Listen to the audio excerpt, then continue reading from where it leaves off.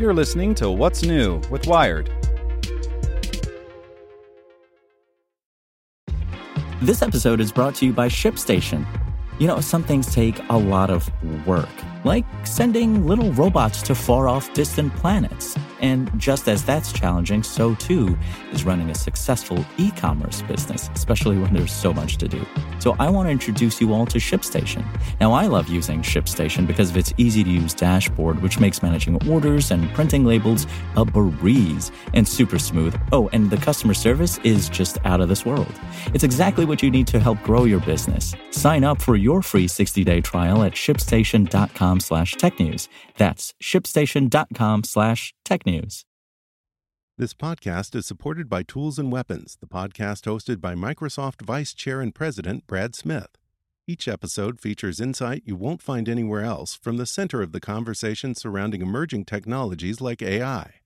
Right now on the podcast, you can hear a special episode where Brad Smith lays out Microsoft's vision for a vibrant marketplace driving the new AI economy. To hear more, follow or subscribe to Tools and Weapons with Brad Smith wherever you get your podcasts. You're listening to What's New with Wired. It's Tuesday, October 18th. I'm Zeke Robison. Today we're talking about how less pavement and more green spaces help absorb water instead of funneling it all away. A win-win for people and urban ecosystems. Make sure to listen to the end to find out what other Wired podcasts you can check out today. Like anything else, water is great in moderation. Urbanites need it to survive, but downpours can flood streets and homes. And as you might have noticed, climate change isn't good at moderation. A warmer atmosphere holds more moisture, supercharging storms to dump more water quicker, which can overwhelm municipal sewer systems built for the climate of long ago. Thus, you get the biblical flooding that's been drowning cities around the world, from Zhengzhou, China, to Seoul, South Korea, to Cologne, Germany, to New York City. In response, urban planners are increasingly thinking of cities less as rain jackets, designed to whisk water away as fast as possible before it has a chance to accumulate, and more as sponges. By deploying thirsty green spaces and digging huge dirt bowls where water can gather and percolate into underlying aquifers, sponge cities are making rain an asset to be exploited instead of expelled. Where once there were forests and fields and wetlands that would soak up the rain, these have been paved over and replaced with surfaces that do not absorb rain, says Michael Koparski, director of the Wheeler Water Institute at the University of California, Berkeley. Those are hard materials like concrete sidewalks, asphalt roads, and roofs, which funnel runoff into gutters, storm drains, and sewers. The denser cities are developed, the more impervious surfaces are used, the worse the impacts of climate change are becoming, Koparski continues. Once the capacity of these structures is exceeded, then water starts backing up, and its problems are exacerbated because of the lack of the natural absorbency of large areas of soil and vegetation. Any good city planner knows the value of green spaces, but traditionally these have been used mainly for public enjoyment. Sponge city designers also use them as a tool for managing increasingly furious rainstorms. An inch of rain dumped over the course of an hour is more likely to overwhelm stormwater infrastructure than the same inch of water falling over 24 hours, a problem for places like Pittsburgh, Pennsylvania, where storms have gotten significantly wetter over the past half-century. The long and short of it is more intense and more frequent, says Tony Igwe, Senior Group Manager of Stormwater at the Pittsburgh Water and Sewer Authority, which is spongifying the city. There's a lot of work going on, not just in Pittsburgh, but especially in the Mid-Atlantic, to really look at those numbers in the next few years. One of the ways Pittsburgh is tackling this new reality is with a more permeable surface made of concrete bricks. The trick is that the small gaps between the blocks are filled with crushed stone, which allows water to trickle down between them. This kind of pavement can be deployed where greenery can't, like alleys and parking lanes. But where greenery can go, Pittsburgh and other cities are also deploying the humble rain garden, a simple plot of vegetation on a property or roadside that captures water washed off the street. Yet another option is building what's called vegetated swales, essentially ditches filled with grass and other plants that gather stormwater and help it seep into the ground. Engineers can further expand a green space's water-absorbing powers with special modules that look like milk crates, which provide empty space underground for the rainwater to fill. These techniques are helping Pittsburgh's Water and Sewer Authority tackle a challenge. Some soils absorb water better than others. We have very clayey soils, which are hard to infiltrate, so we have to specially design our green infrastructure to use what's called engineered soils, says Beth Dutton, Senior Project Manager of Stormwater at the agency.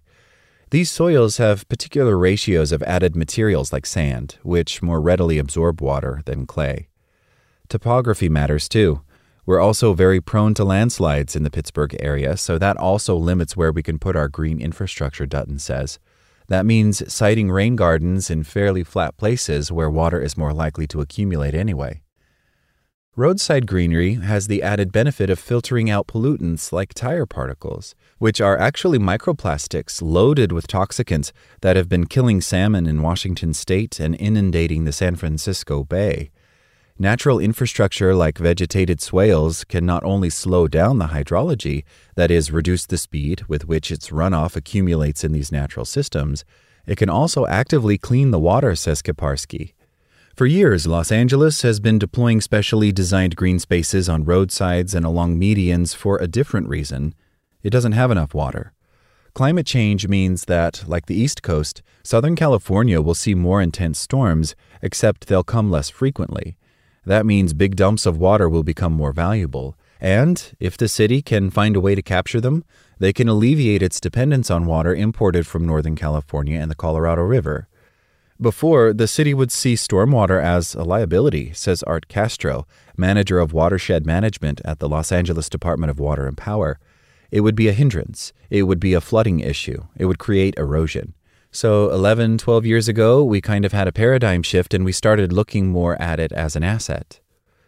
To that end, LA's new street-side green spaces feed underground water tanks for the city to tap into later.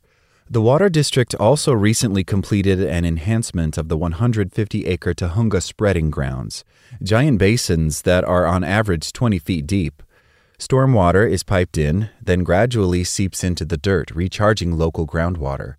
The Los Angeles Department of Water and Power expects the spreading grounds to capture 16,000 acre-feet of rainwater a year, enough to nourish 64,000 households.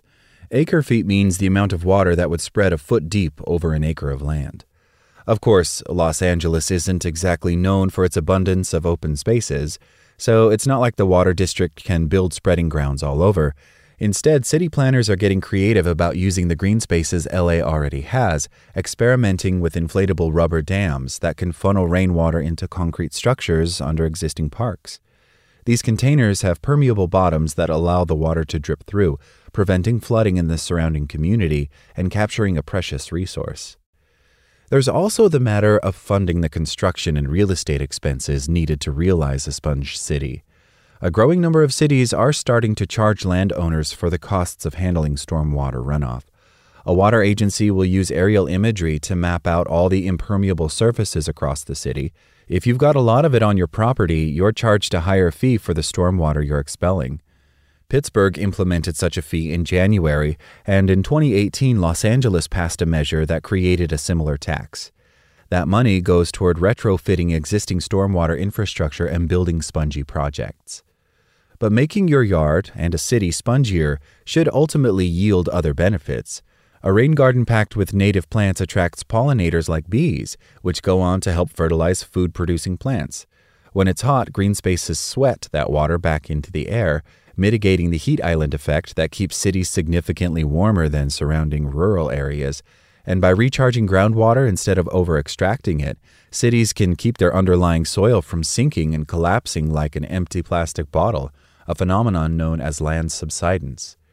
The most interesting part about natural infrastructure that's used to create sponge cities is the fact that it is a multi-benefit approach, says Kaparsky. It does many, many things, and it does many things that traditional infrastructure simply can't do. Make sure to check out our other Wired podcasts. Today in Wired Business, we look at how Meta's virtual reality headset harvests personal data right off your face. Checking in on Wired Science, wildfire smoke may be carrying deadly fungi long distances. And on Wired Security, the hunt for Wikipedia's disinformation moles. Listen to these stories and more at wired.com/podcasts. Thanks for listening to Wired. Check back in tomorrow to hear more stories from Wired.com. Want to learn how you can make smarter decisions with your money? Well, I've got the podcast for you. I'm Sean Piles, and I host NerdWallet's Smart Money Podcast. Our show features our team of nerds, personal finance experts in credit cards, banking, investing, and more. And they'll help you make the most of your money while cutting through the clutter and misinformation in today's world of personal finance.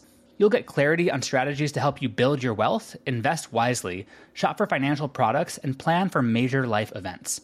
Listen to NerdWallet's Smart Money Podcast wherever you get your podcasts.